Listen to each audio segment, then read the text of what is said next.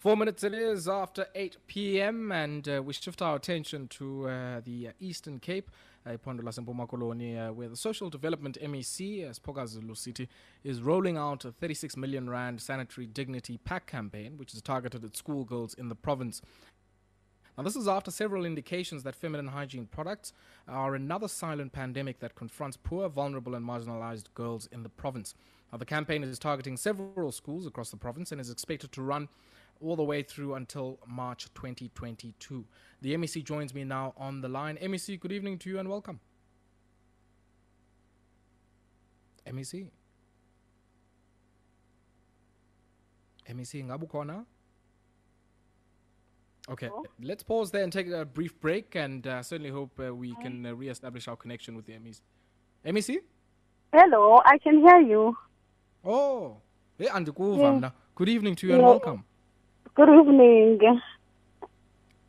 MEC, maybe let's just start off here with the campaign that you've put together here. 36 million in a sanitary dignity pack campaign that is targeting schoolgirls in the province. During the COVID moment and during the lockdown, that has, I guess, shown you that this is a very significant need, especially in poor, vulnerable and marginalized communities. Well, basically, the research shows us that 30% of school-going age young girls, they don't have access to sanitary dignity, and as a result, miss school. And as we would know, and most females will understand, that this speaks directly to the dignity, to their dignity and their protection. Hence, I think the name is sanitary dignity, because the aim of it, we want to protect and preserve the dignity of these indigent girls, because as their fundamental rights, in order to improve their human rights, access to education, the right to a safe environment, a healthy environment. But also, we target quintile 1, 2, and 3, and these are the most impoverished schools from the most impoverished wards in our province. And we found that mainly its menstrual cycle and that time of the month is human nature. But these girls end up losing an opportunity on education because they cannot afford sanitary pads. Hence, even the name, we're calling it sanitary dignity. MEC, the 36 million rand, is it just from your own budgetary allocation, or have you clubbed in together with the Department of Basic Education? Because, as you were saying, I mean, you want to target certain quintile type schools who are in the poorest and most vulnerable communities.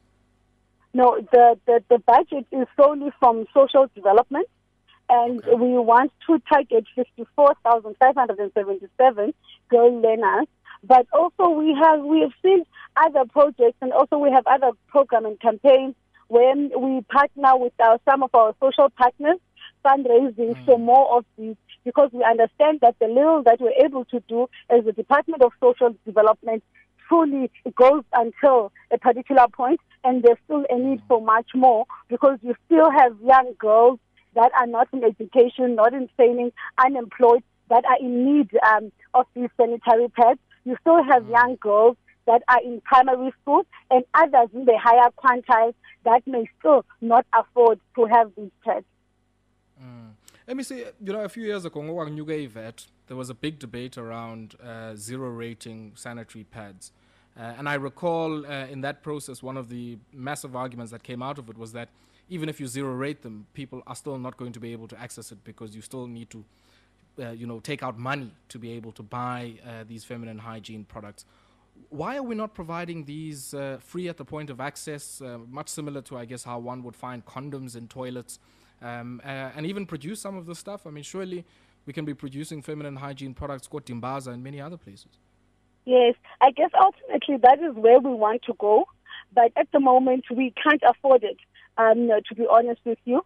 And we are trying now to do with the little that we have, and we prioritize part of our budget for this program. And that's why also, in order to ensure that this project goes on beyond this year, we've re-instanced a budget for the next 3 years, that the budget for this program is re-instanced. so that we know that the girls that are benefiting this year, at least they are guaranteed again for another pad for next year. Because what we're going to give them now are going to be sanitary pads that are going to last them for the 12 coming months. And next year, we know that next year again, they are guaranteed, they are in the budget of the department and in the year following. MEC? Well, we have bids out. What we were targeting in the department was firstly, priority was on close cooperatives, then businesses owned by women and young people. So 80% of what we've procured as a department so far comes from young women in the province, businesses owned by women, and the 20% comes from the youth.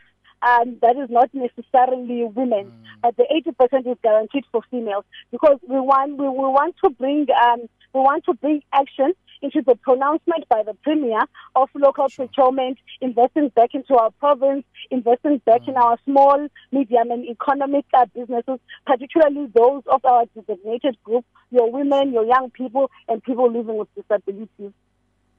Okay. MEC, please, man, yes. You must also, I guess, link us with some of those SMMEs that are benefiting from this type of project. We'd love to speak to them on this particular platform, but I really appreciate you taking time out to speak to us. Wish you all of the best in this very, very important project. And I guess well done on the initiative. Thank you very much, Nangom. So we'll try to bring them. We'll definitely send you a list of them. Please.